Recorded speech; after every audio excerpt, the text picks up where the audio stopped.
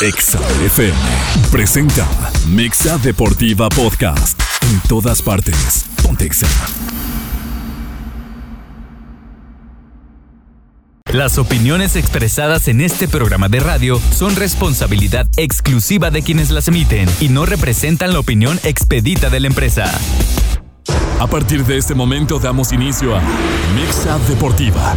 Mexa Deportiva. El círculo de análisis donde la pasión y la polémica se experimentan en carne viva. Beto Agüed, Francisco Chacón, Alejandro El Gallo García y Quique Cardoso. Al aire. Esto es Mexa Deportiva por Mexa 93.5.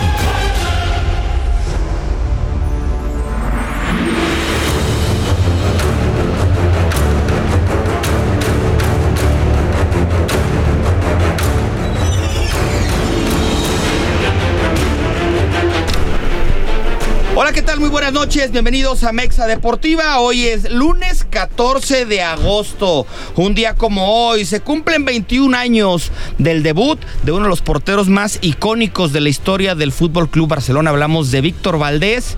Quien lo dijera, no hace tanto de que jugó este gran portero que nunca tuvo suerte con la selección española. Le tocó coincidir con el monstruo de Víctor Casillas, pero le tocó ser arquero en uno de los tripletes que ganó el equipo del Barcelona. Valdés, que por cierto se lesionó la rodilla, no los quiero espantar, amigos madridistas, igualito que lo que le pasó a Courtois, se lesionó el cruzado de una de las rodillas. También un día como hoy, Fernando Alonso le decía a la Fórmula 1 que ya no quería más. No tenía un equipo competitivo, ya no quería estar en la Fórmula 1, se fue, renunció a la Fórmula 1 durante algunos años, terminó regresando y hoy es tercer lugar en el campeonato de pilotos, pero un día como hoy, también hace 5 años, se retiró Fernando Alonso. Y en los cumpleaños, seguramente el mejor basquetbolista o de los mejores basquetbolistas de la historia antes de la explosión de Michael Jordan. Hablamos de Irving, el Magic Johnson. Seguramente al gallo le tocó ver sus hazañas más de alguna vez, ¿sí? Y también en los cumpleaños tenemos aquí de el gran centro delantero mexicano, mejor delantero que comentarista el día de hoy, Jared Borghetti, y también Rafael El Chiquis García, ¿no? Sí, mejor delantero que comentarista sin duda alguna, ¿eh? Hay algunos que la profesión del micrófono han terminado por lastimar a lo mejor el recuerdo de sus carreras. Saludos Osvaldo Sánchez, ¿no? Pero bueno, ahora sí, teléfono en cabina 626-3820, WhatsApp 462-124-2004. Para variar, un lunes con muchísima información deportiva, entonces voy a saludar muy de rápido y deprisa a mis buenos amigos. Gallo García, ¿cómo estás? ¿Cómo estás, Beto? Muy bien. Se acerca ya el término del Mundial Femenil, ¿sí? Son esta misma semana semifinales. No sé si me permita platicar una historia de vida sensacional, ¿eh? Lees todo eso y es fantástico. Fíjate que la selección de Jamaica califica para el Mundial. Y la federación le dice, pues muchas felicidades, pero no tenemos presupuesto para ustedes. Estas chicas no se quedan con los brazos cruzados, Beto, ¿eh? Y entonces empiezan a botear, ¿sí? Y hacer rifas. Botear es, bueno, si no sabe la gente que me está escuchando, en los altos, en las calles, con un bote pidiendo dinero, ¿no? Entonces, una señora va pasando por ahí, una señora que es actriz, es diseñadora, es cantautora, les dice, ¿qué están haciendo? No, pues es que nosotros somos de la selección femenil de Jamaica, pero no tienen para mandarnos al Mundial. Entonces el Mundial, no, pues en Nueva Zelanda y en Australia.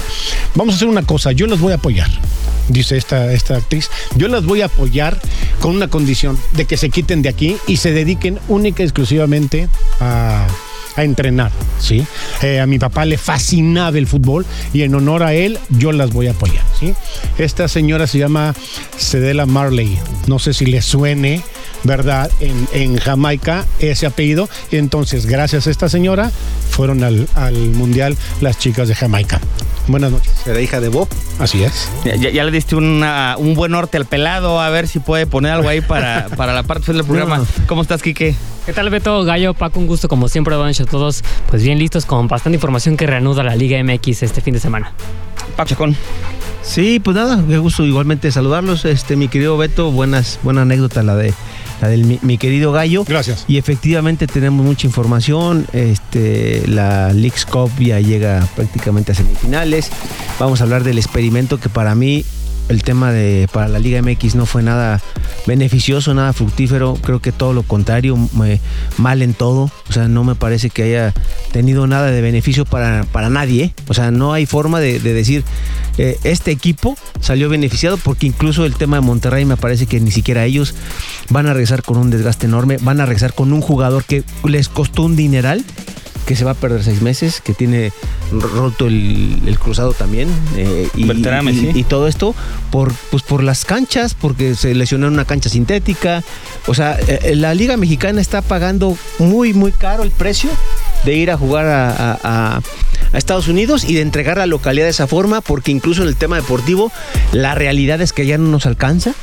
O sea, no nos alcanza, nos alcanzará a lo mejor en campo neutral, ahí pudieras competir más, pero cediendo la localidad ya vimos que no le va a dar a México para llegar y plantar cara contra los equipos estadounidenses que están descansados, que están en su casa, que no viajan, y que los equipos mexicanos se chutan, gallo, 8,000 kilómetros, no sé cuánto dijeron de Monterrey. Sí, ¿verdad? ¿no? Entonces, muy costoso, creo que esto, yo creo que difícilmente yo veo que lo vean con buenos ojos para el siguiente año, en el tema de que si no le suben los precios económicos, no creo que los equipos mexicanos vayan a querer ir, o cuando menos van a querer ir con sus titulares. Mandarán una sub-20, mandarán bla, bla, bla. Hablaban de que la mitad del premio económico era para los jugadores, pero con todo respeto, $150,000 en un partido, estamos hablando que son 2,5 millones, dividido entre la plantilla de 20 y tantos, ¿sí? O sea, si a Guiñac le dicen, ¿sabes qué? Te van a tocar 60,000 pesos por jugar, ¿quieres? Te va a decir que no. Y etcétera, etcétera, ¿no? O sea, sobre todo los sueldos que sabemos que tienen los jugadores de plantillas tan importantes como son los que están compitiendo, que es Monterrey, que es Tigres, que es Chivas, que es América, que es Toluca, Cruz Azul. Ese tipo de plantillas son las que seguramente, Gallo, son las que la gente quiere ver, ¿sí? Y que tendrían ya que verlo de otra forma. Paco, aquí en confianza, sí, porque tengo mucha confianza contigo, con Kike, con Beto, resalta el arbitraje, Paco. Sí. Para mal, ¿no? Esa es otra. Muy malos, muy malos. Del experimento. Y el VAR y sabes todo qué, eso. Pero mal parejo, ¿eh? Aquí el problema es que no sabes si van o vienen. O sea, porque dicen, no, es que están perjudicando a los equipos mexicanos. De repente ves otras, por ejemplo, lo de LAFC, le marcan un penal, yo no sé de dónde, con el que revive Monterrey. Esa es la realidad de las cosas. Andrada comete un penal, ¿no? Andrada comete un penal del tamaño del estadio. Y eso que estaban jugando en el estadio más grande de Estados Unidos. Les marcan un penal a Monterrey también, que no iba ni siquiera un minuto. Hijo, así, Dios mío. No, bueno, el penal de Monterrey ese me parece que muy bien marcado. ¿Te parece bien? Ok, sí. Ok. Pero después, Andrada comete un penal, sí, señor, que ya no se anima a marcar el árbitro porque ya había marcado uno. De acuerdo, sí. Increíble. Y después le marca uno a favor, que le da vida. Después se viene el autogol y a la poste termina dándole la vuelta 3-2. Y al final le añaden 9 y se va hasta 10 y se va hasta 11 minutos. O sea, bastantes malitos los árbitros, Gallo. Paco. Muy malos. ¿Verdad que sí? A Querétaro lo eliminan con un arbitraje de 10 minutos de 10 minutos de compensación. ¿De dónde sacaron los 10 minutos? Y otra cosa, el jugador está en fuera de juego. Era fuera de lugar, ¿verdad? Pero cuando tú tienes... Sí es fuera de lugar. Sí es fuera de juego. O sea, ya hay líneas marcadas en donde se ve que está medio cuerpo adelantado. Yo vi otra donde con vectores se ve que no es fuera de lugar. Ahora, o sea, está apretada, pues. Ahora, no tenía que haber llegado a esa instancia. De acuerdo. Porque aparte, yo te comento, Beto, como árbitro, ¿sí? Lo que quieres es que se vayan a penales. ¡Claro! Porque tú te lavas las manos. Claro. O sea, ¿cómo puede ser posible que en el 90 digas, vamos a agregar 10? Para ver si he hecho todo a perder. Sí. Lo que terminó pasando. ¿Y lo conseguiste, sí? Y lo conseguiste. O sea, Gallo, cuando van 0-0, el partido está ahí, o 1-1, tú dices 2 minutitos de compensación, máximo 3, vámonos a penales, yo me zafo de todo lo culpa, ¿no? A ver, pero quédate ahí. ¿Te zafas de culpa? Con lo que pasó en el del América, digo, ya pasó prácticamente una semana, pero quiero que nos platicas desde tu posición de exárbitro en este caso. A ver, se van a penales. Reglamentariamente, efectivamente, se adelanta Malagón en lo que quieras. Pero si no lo anulaba, no pasaba nada y nadie hubiera dicho absolutamente nada de que no repitieron el penal. Mi pregunta es, ¿te habla el VAR de verdad? Como árbitro dices, déjame meto en esta broncononón que me están mandando y quedo como el árbitro justo, ¿o qué sigue?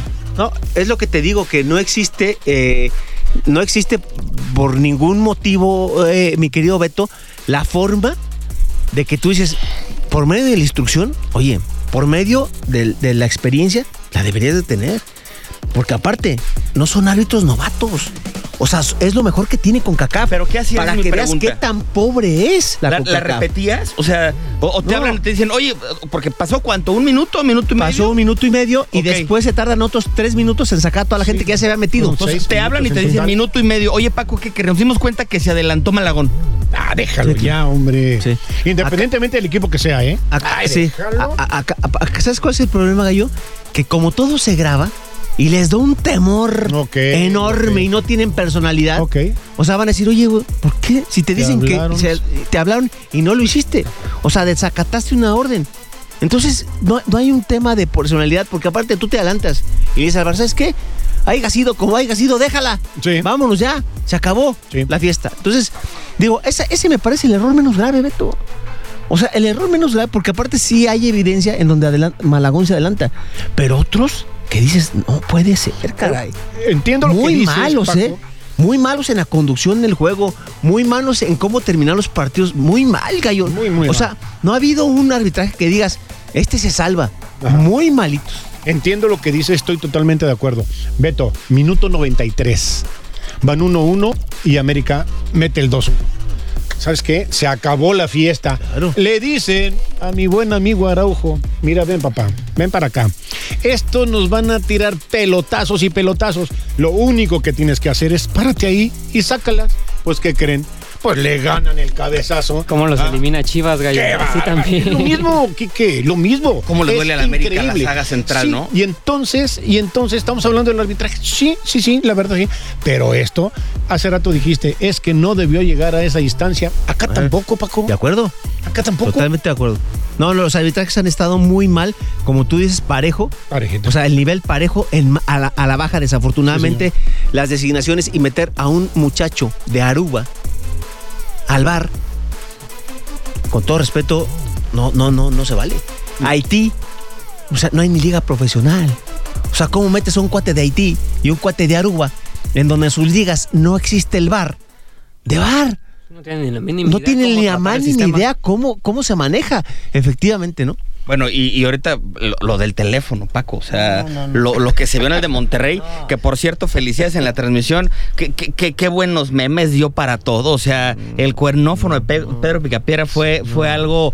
Tal cual, da risa porque es cierto, o sea, dices, de verdad, en Estados Unidos, con la tecnología que hay allá, con los estados que hay allá, la CONCACAF llega y dice, sí está bien que tengas los mejores estados del mundo, déjame traigo yo mis cuchitriles para poner las cosas como son. Eso queda perfecto. ¿Cómo se llama? El precio de la historia se llama, me parece, sí, o sea, como que lo fueron a sacar de ahí. Si uno que está en Las Vegas, por antiguo estás diciendo. Para encontrar un teléfono de esos antiguo, hoy en día. O sea, es bastante difícil, ¿eh? O sea, no es fácil encontrarte un teléfono de esos de marcación de ruedita para la gente. Sirva, ¿no? Para la gente que no lo vio. Análogo. La comunicación entre el bar que está en Atlanta y el árbitro se pierde. Entonces todas las jugadas importantes se revisaban, se siguen revisando obviamente, pero había un teléfono, de veras, un cuernófono, como le dice Beto, un teléfono de esos amigos, ya los millennials obviamente ni por favor nunca los conocen, nunca lo vieron, de esos donde tenía el numerito y tú marcabas dándole vuelta. Bueno, de esos había en la Leagues Cup en Estados Unidos. Uh-huh. O sea, para que vean del tamaño de lo que estamos hablando. Equivocarse cuando marcaban un teléfono de esos, cuando ibas llegando al último chin, tenías que colgar. Sí, tenías que colgar. Así. Pausa, regresamos a Mexa Deportiva. Mexa Deportiva Podcast. En todas partes, Pontexa.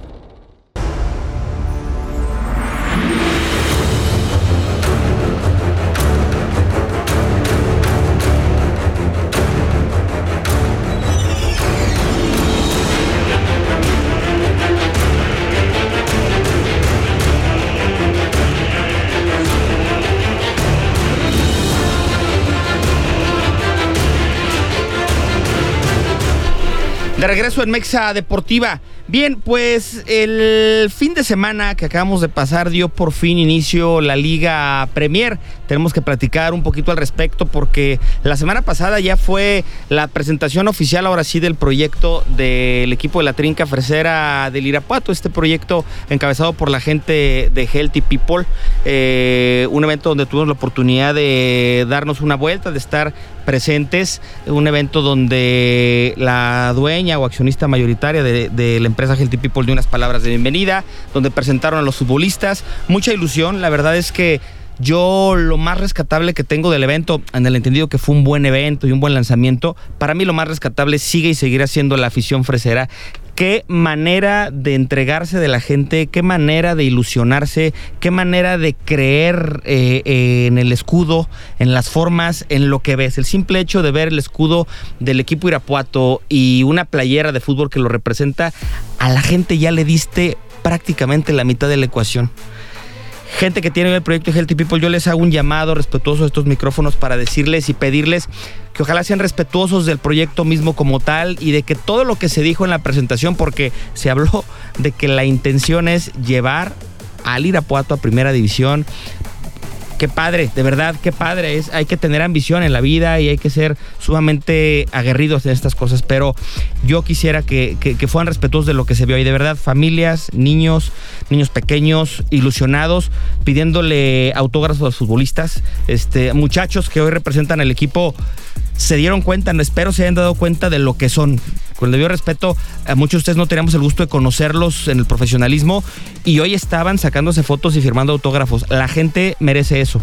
La gente merece que se entreguen por la playera. La gente merece un respeto a toda esa afición que quiere de lleno los colores de Irapuato. Ojalá, de verdad confío en que esto termine de suceder. Si uno estando desde afuera se dio cuenta de lo que genera, seguramente los que están desde adentro se dieron cuenta. Por lo pronto el proyecto debutó Quique Cardoso el fin de semana visitando al equipo de Tampico. Una primera parte para mí de terror del equipo Irapuato, se notaban espantados los muchachos. Esa es una opinión muy personal. Yo no vi un equipo que estuviera seguro de lo que hacía en la cancha, sobre todo el primer tiempo. El primer gol viene de una mala entrega del número 10 hacia atrás, se la deja corta al portero Magaña y al final lo sorprende el jugador de Tampico. Tampico pudo haber marcado por lo menos otros 2 goles más en la primera mitad. En la segunda mitad ya mejora el equipo de Irapuato y mejora de manera interesante, un poquito por lo que deja de hacer Tampico, pero también en mucho por lo que propone el equipo de Irapuato. Se ve un poquito más al frente e incluso tuvo el 1-1 en la parte final al 94, tipo la del América, Gallo, que es eso ahorita que le empataron al final. Bueno, el Irapuato lo pudo empatar, terminaron pifiando la jugada aquí Cardoso. No sé si tuviste oportunidad de verlo y cuál es tu opinión de esto que hoy comienza. Sí, bueno, la verdad es un proyecto nuevo, futbolistas nuevos, digo, no, obviamente, que recién llegados, ¿no?, a la ciudad. No tuvimos también la oportunidad de ver encuentros de pretemporada, así que por lo tanto, pues quizás el funcionamiento del equipo no lo tenemos muy claro. Lo que poco que pudimos ver en el partido de presentación, digo, te enfrentaste al campeón de lo que es la Liga Premier de segunda división, el Tampico Madero, que también, al igual que al Irapuato, pues se le negó su ascenso, ¿no?, a la Liga de Expansión. Tuvo que continuar en esta división, así que pues una prueba dura quizás para el Irapuato, pero se le viene su debut en casa frente a Lobos ULMX, un equipo que es filial del Celaya, un equipo celayense, así que pues a ver si puede mandar el camino en la segunda jornada, ¿no? A ver cómo le va al equipo de la Trinca. Por cierto, nos preguntan a través del WhatsApp que si vamos a transmitir los partidos. De momento y desafortunadamente no. Tenemos entendido que es exclusiva de la competencia. No hemos recibido invitación. Tampoco la verdad es que nos acercaremos mucho. Ya en su momento lo tratamos de hacer. La respuesta no fue tan positiva. Entonces, bueno, el mejor de los éxitos de este proyecto. Trataremos de estar en la medida de lo posible dando noticias. Y también les quiero platicar un poquito. Y por cierto, les tenemos una sorpresa, amigos de Salamanca, espero no demore mucho. El equipo de Salamanca visitó al equipo de Montañés, me decía Paco Chacón antes de entrar al programa. ¿De dónde es ese equipo? De Orizaba. Okay. Orizaba, Veracruz. Gracias, y me decía Paco, Orizaba fue un buen equipo el torneo pasado, terminaron terceros. Salamanca saca un triunfo importante de visitante, debuta ayer ganando 1-0 de visita, gol al 74 de un muchacho que entró de cambio, Lalo Fernández, un muy buen remate de tijera, la verdad es que un gran gol el que marca el número 14 del equipo Petroleros. Ahora Salamanca va a recibir en casa el próximo viernes a Tampico. Se viene un clásico de refinerías, porque bueno, sabemos evidentemente la gente que nos escucha en Salamanca, toda la afinidad que hay allá, ¿no? Mucha gente de Tampico que vino a trabajar a la refinería de Salamanca y viceversa, ¿no? O sea, no es un secreto que muchas de las colonias de Salamanca, la Bellavista puntualmente, muchas de las calles son de ciudades y comunidades de Tampico. Gallo, tú que tienes familiares por allá, pues sabes mucho de este tema, ¿no? Así es. Mucha gente de Tampico, de Pemex, se vino a trabajar a Salamanca y se quedaron ahí. Entonces yo creo que una buena entrada va a haber. Sí, en principio de cuentas va a haber una buena entrada y es un gran equipo. Dice Quique, ¿verdad? Que la temporada pasada fueron campeón de campeones también.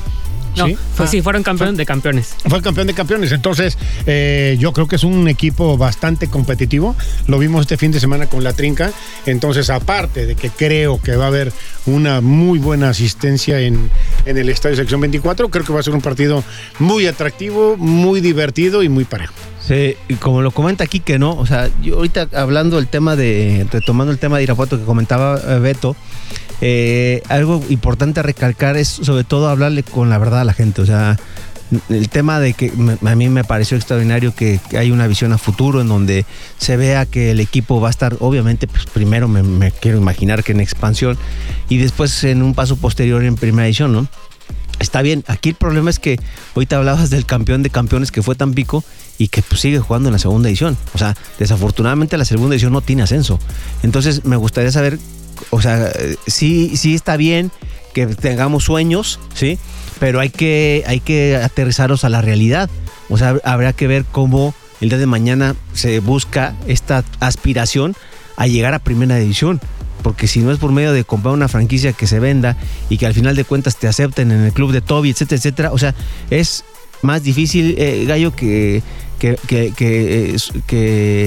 barrer una escalera para arriba, ¿no? La verdad que sí, o sea, es bastante complicado, ¿no? Ojalá y se logren las cosas y se den los cambios en la federación que se necesitan para el día de mañana poder tener ascenso, pero la realidad es que hoy en día estamos en una división en donde no existe ascenso, o sea, no hay forma de subir un peldaño más, ¿sí? Y casos, bueno, pues hay muchos, ya le pasó al mismo Irapuato, ¿no? En su momento que no se logró la certificación y ahora le pasó al Tampico, etcétera, etcétera, y que nadie ascendió de la segunda división a la Liga Expansión, ¿no? Entonces, complicado el panorama en ese aspecto. Ojalá y la gente vaya al estadio, que le vaya bien al equipo, que sea un equipo ganador, que sea un equipo que vaya en los primeros lugares, que es lo que la afición de Irapuato merece, pero sí también ir con pies de plomos y no engañar a la gente con que el día de mañana pues se puede tener un equipo en otra categoría, porque hoy en día a como está en la situación en la federación y como están las reglas, no se puede, ¿no? Entonces es bien importante recalcar eso. Felicitar a Salamanca que efectivamente ganó, me parece que ahí tuvo un expulsado, jugó prácticamente con 10 hombres desde el minuto 30 el equipo local, pero ir de visitante y ganar y pesar con el pie derecho me parece fascinante, o sea, muy bien lo que hizo Salamanca y ahora esperemos que de local el Irapuato le vaya bien por acá. Pues vienen noticias importantes, vamos a esperar. De hecho, tenemos una entrevista preparada para todos ustedes. Yo creo que la vamos a dejar para el siguiente bloque por cuestiones de tiempo. Bien, pues regresando nada más al tema del fútbol mexicano. De hecho, creo que ya viene llegando bien. Nos van a quedar 3 minutitos. Yo no quiero dejar de platicar con ustedes. ¿Qué opinan? Se hizo oficial el tema de que Jaime Lozano se va a quedar al frente de la selección como proyecto de entrenador ya de manera definitiva. ¿Les gusta? ¿No les gusta? A mí me gusta. Sí, a mí me gusta. Es una persona preparada y muy estudiosa. Las malas lenguas dicen que se van a traer al Tuca Ferretti de auxiliar. ¿Será Paquito? O sea, ¿estamos jugando? ¿Qué pasa, no? O sea, a mí me gusta que venga el Jimmy Lozano. Sí me gusta.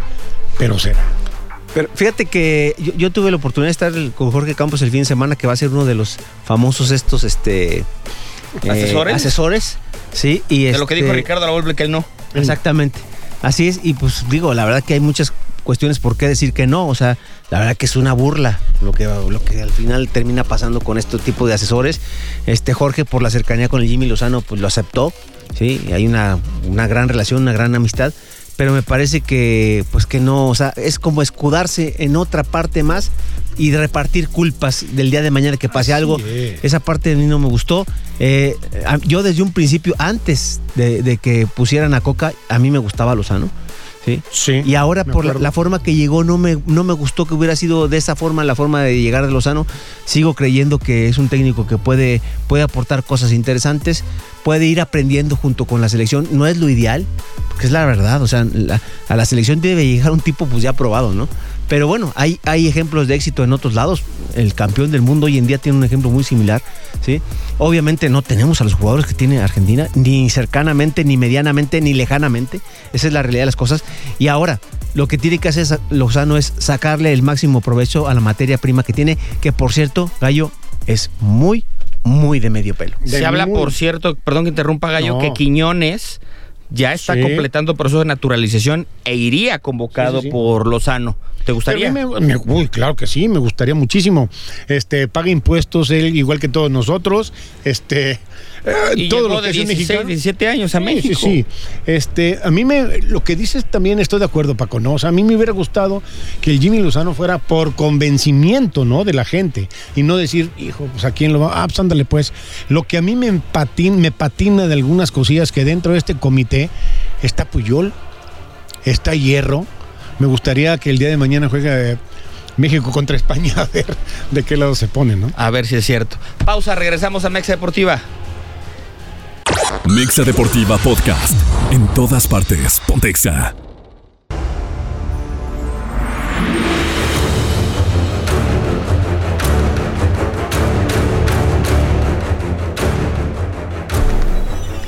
Ya estamos de regreso en Mexa Deportiva y bueno, amigos del fútbol del Bajío, del fútbol local, del fútbol de Irapuato, pero sobre todo el día de hoy del fútbol de Salamanca, de los petroleros, les tenemos una grata sorpresa porque el día de hoy nos acompaña en cabina el profesor, director técnico del equipo Salamanca, profesor Víctor Saavedra. Víctor, bienvenido a los micrófonos del 93.5, es tu casa.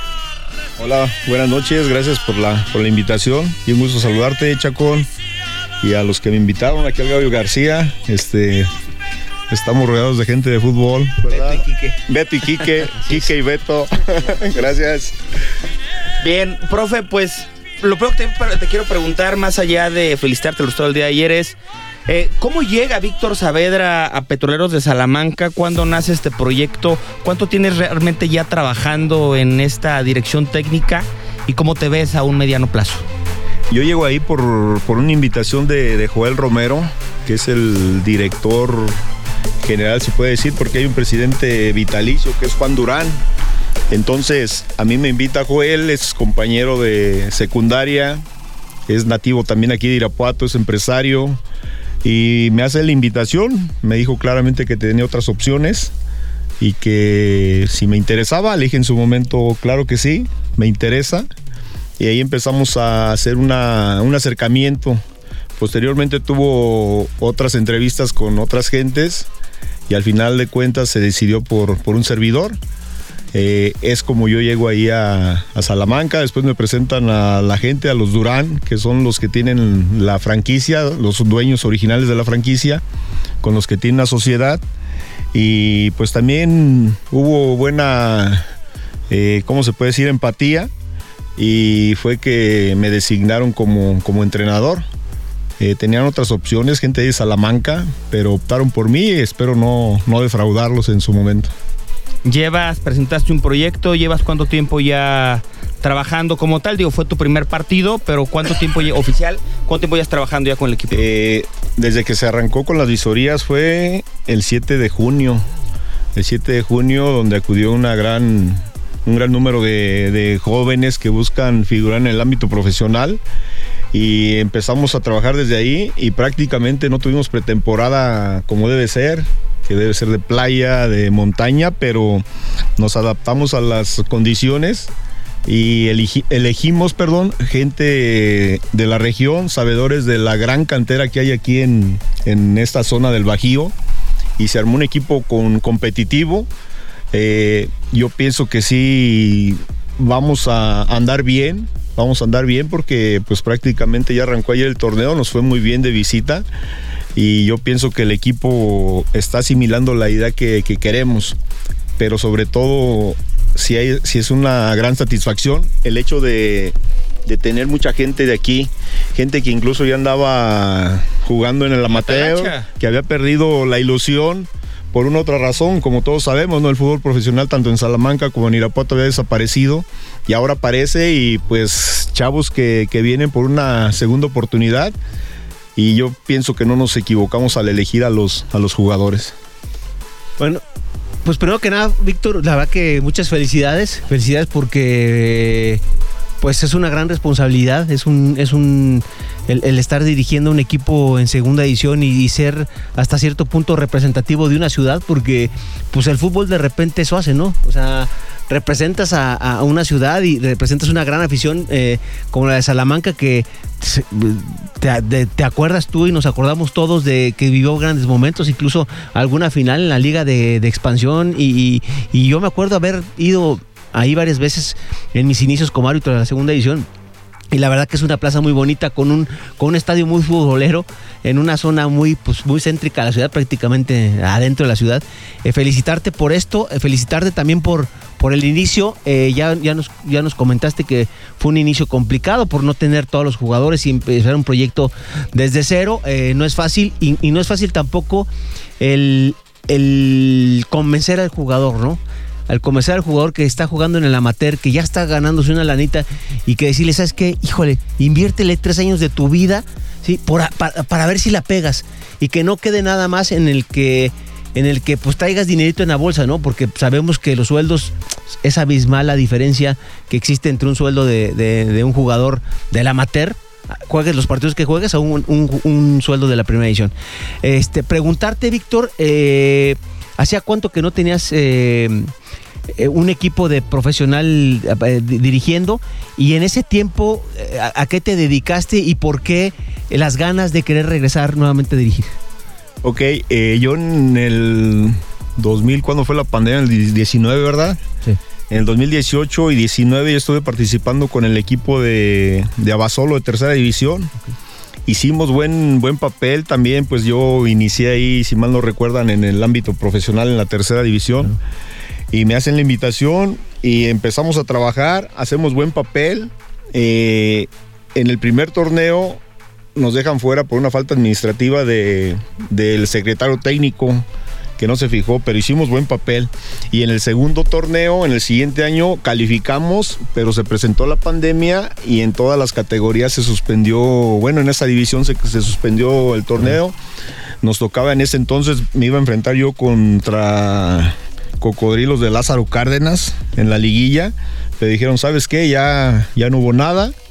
Y ahí quedó la participación del equipo y la participación mía. Referente a lo que preguntas, posteriormente, como tú en su momento, nos metimos un poquito ahí a la política, pero no dejamos de ver fútbol ni de prepararnos. El título de entrenador, pues yo lo obtuve en el 2008, aquí en el Endit de León. Me tocaron buenos maestros, también tuve la fortuna de tener buenos entrenadores, y como que tienes una idea de juego, ¿no? Y pues eso lo fuiste recopilando, y ahora tratas de transmitirlo a los chavos. Afortunadamente tengo un grupo que, lejos del convencimiento de uno, Paco, la situación es de que están comprometidos y quieren esa segunda oportunidad. Uno pues nada va a ser el guía, el que en un momento dado los oriente. Hay una gran responsabilidad, como comentas, pero estamos tranquilos, ¿no? Tranquilos porque sabemos de la capacidad que tenemos, sin vanagloriarnos, pero sobre todo de el querer que Salamanca retome otra vez ese protagonismo, como lo mencionas. En el 2006 a mí me tocó también ahí con la franquicia que vino de Jaguares de Chiapas, y en el 2007 participaron en la final contra Puebla, perdieron por el ascenso. 2006 diciembre. 2006, ¿verdad? Y pues ahora estamos ahí, conocemos la plaza, conocemos la afición, como la de aquí de Irapuato, y son plazas exigentes y es una responsabilidad muy grande, pero esperemos llevar esto a buen puerto. Fíjate, mi querido Víctor, que yo he platicado que la vara del Salamanca, por llamarlo así, obviamente me imagino que tú querrás ser super líder y buscarás lo mejor para el equipo, etcétera, etcétera, pero yo siempre he dicho que ahora que iniciaron los dos proyectos, el tema de la comparación va a estar ahí del día a día. O sea, y si el Salamanca tiene 2 puntos y el Irapuato tiene 1, y si el Salamanca tiene 10 y el Irapuato tiene 9, ¿sí? Siempre va a ser un tema ahí de que la vara para ustedes, por llamarlo en el tema local, es Irapuato. O sea, el estar en Irapuato y el estar un pasito arriba del Irapuato, que sabemos también por la historia que se tiene, pues es una franquicia con mucho más historia que la de Salamanca, ¿no? Pero acá no, a la hora de meterte a la cancha y de pisar el verde, pues no existen las historias, ¿sí? Existe el trabajo de día a día y me gustaría que nos comentaras de quién te rodeaste, quién te está apoyando a ti en este proyecto, quiénes son tus auxiliares, para conocer un poco más de la gente que trabaja contigo. Mira, en su momento cuando platicamos con Joel, yo le dije que no tenía ningún empacho en el sentido de que me acercara a la gente. A fin de cuentas debe ser gente de tu confianza. Tú sabes que un cuerpo técnico que se tiene que conformar de esa manera. Me nombraron a 2. Afortunadamente Andrés Garza, que lo conozco también, es de mi generación, aceptó. Se tocó también otra persona que en su momento ahí tenía mucho auge por lo del torneo de los soles. Él no aceptó, no quiso ser el auxiliar, él quería... Y el número 1 quería. Exactamente. Y yo le dije a Joel, yo no tengo problema, Joel, igual si nos designas a los 2, a Andrés y a mí, no hay problema, yo te apoyo en el proyecto que traes, porque pues lo conocía y era nuevo prácticamente en esto. Y luego, me presenta también opciones de preparadores físicos y ahorita estamos trabajando con Miguel, es de aquí de Irapuato, estuvo en la Universidad del Fútbol, un chavo con capacidad y le falta mucho todavía por aprender porque es prácticamente nuevo pero muy capaz. La prueba fue el hecho de cómo terminó el equipo del partido en Orizaba con un clima adverso. El doctor es una persona que tiene una clínica ahí en Salamanca. El utilero es una persona que había participado conmigo en Abasolo y después vino en el proyecto de Joel el año pasado y yo dije que no había ningún problema. Tenemos también participación de una clínica de rehabilitación ahí de Salamanca, el fisioterapeuta Gabriel, que tuvo y está teniendo experiencia, aprendizaje hasta en las escuelas del Real Madrid también. Y ahí hay gente operativa también de Irapuato, está David Pereira, el director deportivo es Germán López, no sé si te acuerdas, a lo mejor por ahí le tuviste que haber pitado en Venados, en Chivas, en Atlas, por ahí estuvo participando. Esa es gente de Guadalajara que viene también a colaborar en el proyecto. Y así se fue conformando, Chacón, pero sí tenemos, pues yo conozco, te digo, Andrés, y se ha ido ahora sí que poco a poco sumando gente que quiere aportarle algo a este proyecto que recién inicia. Pues qué bueno que te sientas arropado y que te sientas a gusto con ellos. Digo, qué bueno que hablas ahorita del tema que el equipo le dio el fondo físico para terminar bien en un calor y reverso. Es importantísimo. Yo conozco a Miguel y es un tipo... Miguel que se apellida Miguel... Híjole, yo lo conozco como Miguelito. Miguelito, no me acuerdo. Pero es un tipo que estudia mucho, muy preparado. La verdad que muy metido y de repente no pareciera que tuviera ese don de mando, pero es muy, muy intenso sus entrenamientos y lo hace bastante bien. Qué bueno porque el tema del preparado físico es fundamental y la verdad que te felicito porque creo que estás en buenas manos en ese aspecto, ¿no? Víctor, quiero hacer un comentario. A mí me queda muy claro, muy claro, que mientras más trabajas, estás más cerca del éxito. No te lo garantiza, No te lo garantiza, pero sí estás más cerca, eso sí. Y tú eres una persona trabajadora. Yo te conozco desde hace muchísimo tiempo. Gracias. Fuimos compañeros en el 95 aquí. Por ahí, sí. ¿Verdad? Ajá, fuimos compañeros acá. Entonces, vamos a suponer que yo soy aficionado, pero aficionadazo de Salamanca, ¿sí? ¿A qué te comprometes tú con la afición? ¿Qué prometes? No es prometer, pero ¿a qué te comprometes? ¿Qué nos ofreces? ¿Qué nos ofreces a la afición de Salamanca?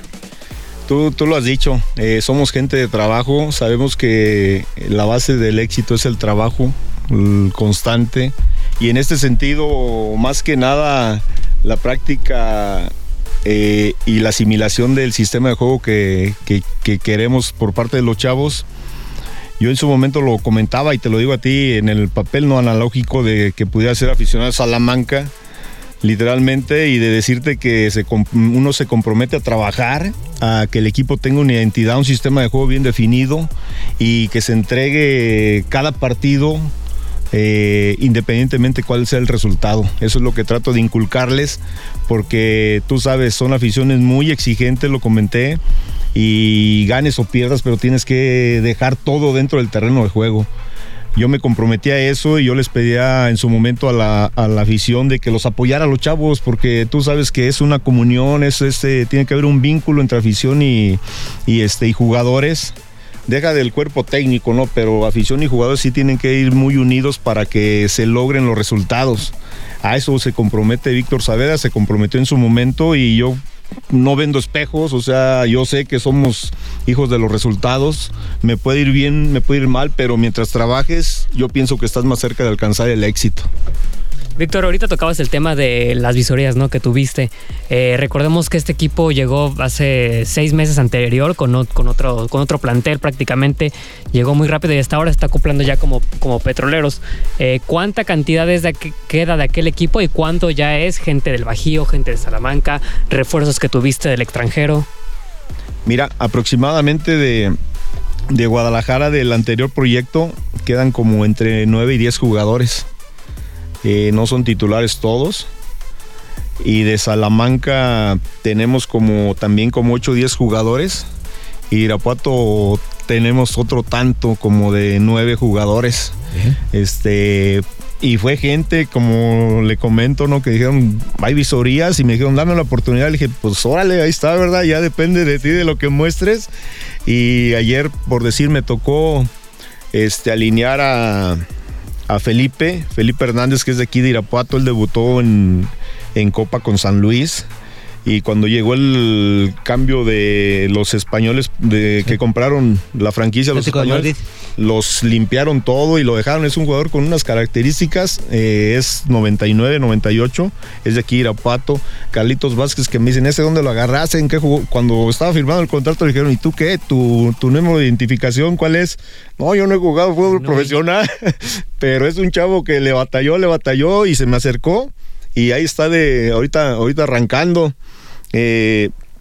Tenemos a Diego, Arellano, o sea, son chavos Soria, chavos que van a dar mucho, ¿verdad? Pero ocupan un proceso, pero son de aquí de Irapuato. Oye, Víctor, ¿y tu columna vertebral, que es tan importante, tienes pensado reforzarte ahí? O sea, no sé hasta cuándo sea el cierre de registros, pero sabemos que el tema del portero pues es fundamental. Un portero, incluso me parece que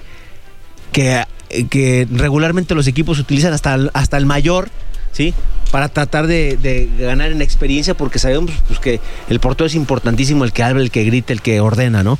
Después un defensa central, un medio de contención y un centro delantero.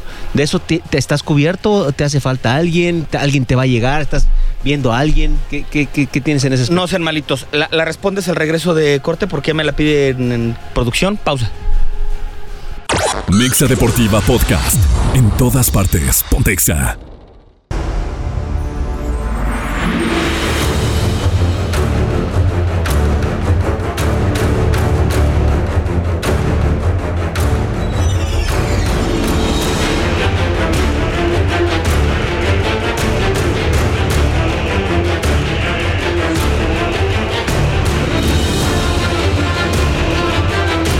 Estamos de regreso y seguimos platicando con el profesor Víctor Saavedra. Víctor, te voy a dejar una pelota ahí botando Paquito Chacón. Sí, yo creo, igual que tú, Paco, de que debemos de apuntalar ciertas posiciones dentro del equipo. En la portería nos reforzamos con un chavo que es 2003, no es mayor, pero tiene una capacidad muy grande, se llama Axel, trae un proceso ya de Necaxa. Y de menores, y la verdad es un portero que por arriba va muy bien y abajo también es buen atajador. y lo ves y sí te impone, tiene presencia, a comparación con todo el respeto del porterito que presentó ayer Orizaba, que medía muy poquito, tenía mucha capacidad, pero pues ya en su momento no le dio para evitar el gol, ¿verdad? Es que para ser portero, primero tienes que parecerlo, Víctor, ¿no? Es correcto, yo cuando vi le dije, pues tírenle, hay que, no aprovechamos esa... Que la expulsión, hablando del juego de ayer, Víctor, les echan uno a ellos y se compactan atrás. Creo que el partido se te complicó un poquito más. De repente dicen que, Salamanca le ganó a 10. Sí, pero el equipo se le cerró atrás y creo que fue más complicado el tener la responsabilidad de ir a proponer, ¿no? Sí. Ahorita te respondo esto para seguir acá con lo de Chacón, y en la central tenemos un chavo que estuvo jugando de líbero, de catedráticos, se llama Diego, le dicen el Burras, que también tiene mucha capacidad. Nos apuntalamos con un colombiano que se llama Keiner, que es defensa central por izquierda, marcador. Una persona que viene del equipo que fue campeón, creo, con Garibay. El medio campo y las posiciones de los 96 lo ocupa Andrés Garza, que es el medio de contención, que ayer fue el capitán, se aventó un partidazo, y el hermano del Piojo Alvarado, Iván Alvarado, que juega de interior o de enganche, de volante, la posición que lo pongas. Y me llegó, es que me tengo que reforzar, Chacón, porque si no tienes que entregar buenos resultados, y la verdad está en juego mucho, me llegó Daniel López, que debutó con Pumas, con Necaxa, que estuvo en Chivas en un proceso de menores, y que el torneo pasado estuvo en Cimarrones de expansión. No quería venir, pero vino un entrenamiento e inmediatamente dijo que sí, porque también me iban a acercar algunos jugadores que trajo Irapuato de Necaxa. El central por izquierda, que se llama Rafita Ramírez, que es de Salamanca, y no quiso quedarse allá, prefirió venirse acá, muy respetable. Y estamos esperando todavía un ecuatoriano menor, categoría 2001, también líbero o central, porque yo quiero armarme de atrás para adelante, porque de medio campo arriba el equipo juega muy bien, y ya serían esas las posiciones que yo tengo que cubrir. El colombiano Keiner, defensa por izquierda, se llama Serio, el ecuatoriano, ¿no? Ojalá y sea serio para jugar, y muy bueno, y me va a llegar. Y ya serían prácticamente todos. Ahorita ya me están llegando, oiga, profe, deme chance. Y hubo gente que en su momento los invitamos así, nos sentamos a comer en el proyecto de los mayores. No, que sí, no quisieron. Y ahora dicen, oye, pues ahora sí le entro. Dije, pues ahora espérate, porque a ver si hay registros, pero claro, pues ya prácticamente está armado. ¿Centros delanteros estás bien? Sí, está Chava Hernández, el que metió el gol ayer, está Daniel. Hay un chavo muy interesante, hombre, se llama Diego, que ayer lo utilicé yo de centro delantero con Daniel, y posteriormente lo abrí como carrilero por izquierda. Se llama Diego, Diego Núñez, haciendo interescuadras con Quiñones del Atlas, con Furch. Y le digo, ¿qué andas haciendo acá? Pues es que la regué, profe. El número 7, Diego Armando Núñez. Diego Armando Núñez, jugadorazo por izquierda, o sea, sí. Y estuvo... Juega lateral, ¿no? No, de carrilero por izquierda. Él, el torneo pasado fue goleador, en Atlas. Él fue, y aquí fue goleador con 6 goles el torneo pasado. Tiene unas condiciones, o sea, el equipo está bien armado, y pues ya va a depender también de nosotros, ¿no? Los resultados. Y tocando el tema de lo del partido de ayer, pues sí se nos complicó, pero desde el inicio nosotros tratamos de imponer condiciones con el sistema, te digo, con la práctica que hemos tenido, y el equipo desde un inicio se nos echó atrás. Dije, híjole, yo pensé que nos iban a salir a agredir por el clima y sacar valía de la condición de local, pero fue todo lo contrario. Desde un inicio ellos estaban atrás, agazapados, esperando un error de nosotros, y con la expulsión todavía se complica más, se meten con su línea de 5, 3 y 1, dije, híjole, y pues al medio tiempo, chavos, aguanten, no nos desesperemos, démosle circulación al balón, y afortunadamente en una jugada por la banda, llega el centro y metió un señor golazo cuate, ¿verdad? Que nos salvó la chamba por el día de ayer. ¿Sí? Oye, Víctor, hablando de esto, ¿vas a debutar en casa, partido oficial? próximo viernes y te avientan un clásico, ¿no? El clásico de las refinerías. Yo soy de Salamanca, ya tienes tu casa. Okay. Ya desde hoy, de verdad, la gente, los grupos empieza a platicar de que viene Tampico, de que viene el partido. Vas a debutar ahí y ya la gente estamos contentos de hacerlo. Le tienes que ganar a Tampico. O sea, no te estoy preguntando, te estoy avisando que le tienes que ganar a Tampico, Víctor. ¿Cómo lo ves el juego? Tampico, campeón de campeones, ¿no? Exactamente, eso no es cualquier. ¿Pero le vas a ganar? Claro, pues vamos a ganar. No se trabaja durante la semana para ganar. Ya vi el partido y yo creo y estoy convencido que si los chavos se aplican, vamos a ganar. Es el campeón de campeones, el campeón de la división. Y es un rival de respeto, tiene un buen entrenador, dirigido por Gastón Obledo, que fue mi compañero en Atlante, con un sistema de juego de la volpismo, del profe Cruz, de ellos, de Marito García, que han dado buenos resultados. Entonces el encuentro va a estar bueno porque... Pero es un buen parámetro, ¿no? Es buen parámetro también, es buen parámetro para saber en qué nivel estamos, ¿verdad? Esa es la otra situación que puede llegar con esto. Yo espero tener el plantel completo, pero si no, de todos vamos a hacerle frente porque a fin de cuentas son 11 contra 11 y yo creo y estoy convencido que sí podemos sacar un buen resultado en base a lo que vi el sábado en el partido contra Irapuato, porque Irapuato pudo empatar, Sí, pudo empatar, ya lo comentaba Beto, pero sí el primer tiempo creo que sí fue muy superior.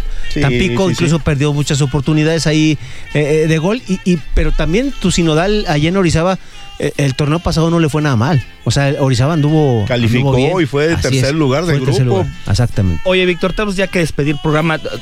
Dos preguntas más. La primera, ¿qué te pidió la directiva? Es decir, ¿cuál es el compromiso, Víctor Saavedra? Le dijeron, tienes que llegar a liguilla, le dijeron, tienes que conformar un buen plantel que juega bien fútbol. ¿Cuáles son los compromisos que tienes que ir tachando de tu libretita? Armar un buen equipo, entregar resultados, pero también otra situación, darle oportunidad a la gente de la región para que tenga esa identidad del equipo. No te exigieron liguilla.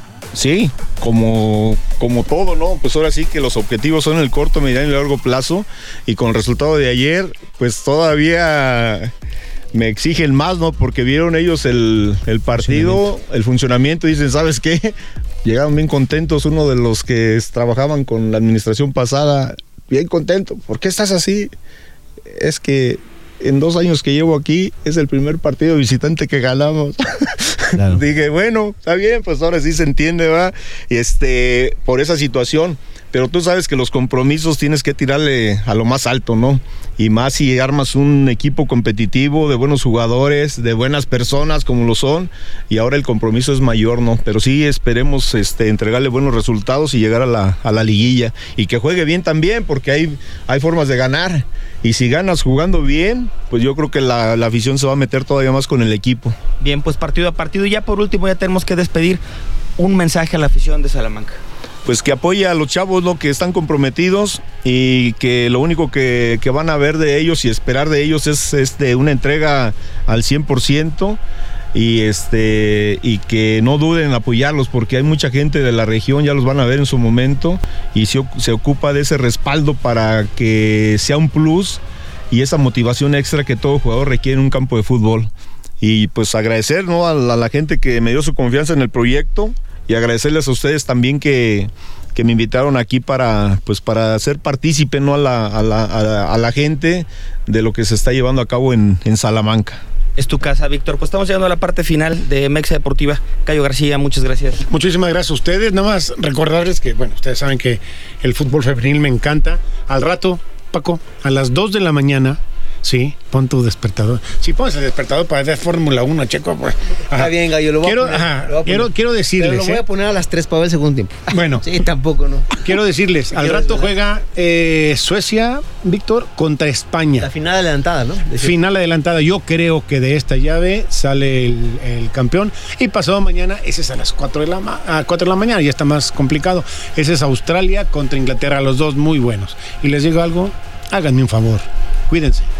Quique Cardoso. Buenas noches, Beto, Paco, Víctor, un gusto, gracias por estar aquí, Gallo. Y pues también en el básquet del Irapuato, bueno, los freseros ya inician este fin de semana su participación, su debut en la Liga Nacional de Básquetbol Profesional frente a Doros de Chihuahua. Ayer tuvieron un partido de pretemporada frente a Mineros, ganaron, así que pues a ver cómo arranca también el equipo de freseros en el profesionalismo del básquet. Bien, pues déjenme despido de Víctor Saavedra. Nuevamente, Víctor, agradecerte la visita al 93.5. Es tu casa, bienvenido siempre. Esperemos estar teniendo noticias de ustedes, de lo que hagan, porque estoy seguro que les va a ir muy bien y que la gente, como bien dices, que esto sea un medio para que la gente sepa de ustedes. Gracias, Víctor. Gracias, y se llama Miguel Amador, por no Miguelito enojar, Amador. Miguelito Amador, el Mike. Sí. Paco. No, pues nada, primero que nada agradecerte que hayas tomado la invitación, Víctor, felicitarte por este gran inicio, este gran arranque, felicitarte por ser parte de este proyecto y igualmente no tienes los micrófonos abiertos de Mexa Deportiva, ya sea de manera presencial como hiciste ahora, una llamada telefónica, seguramente por ahí vamos a estar dando lata para saber más del equipo, invitar a toda la gente de Salamanca para que se una a esto, para que vaya a la cancha.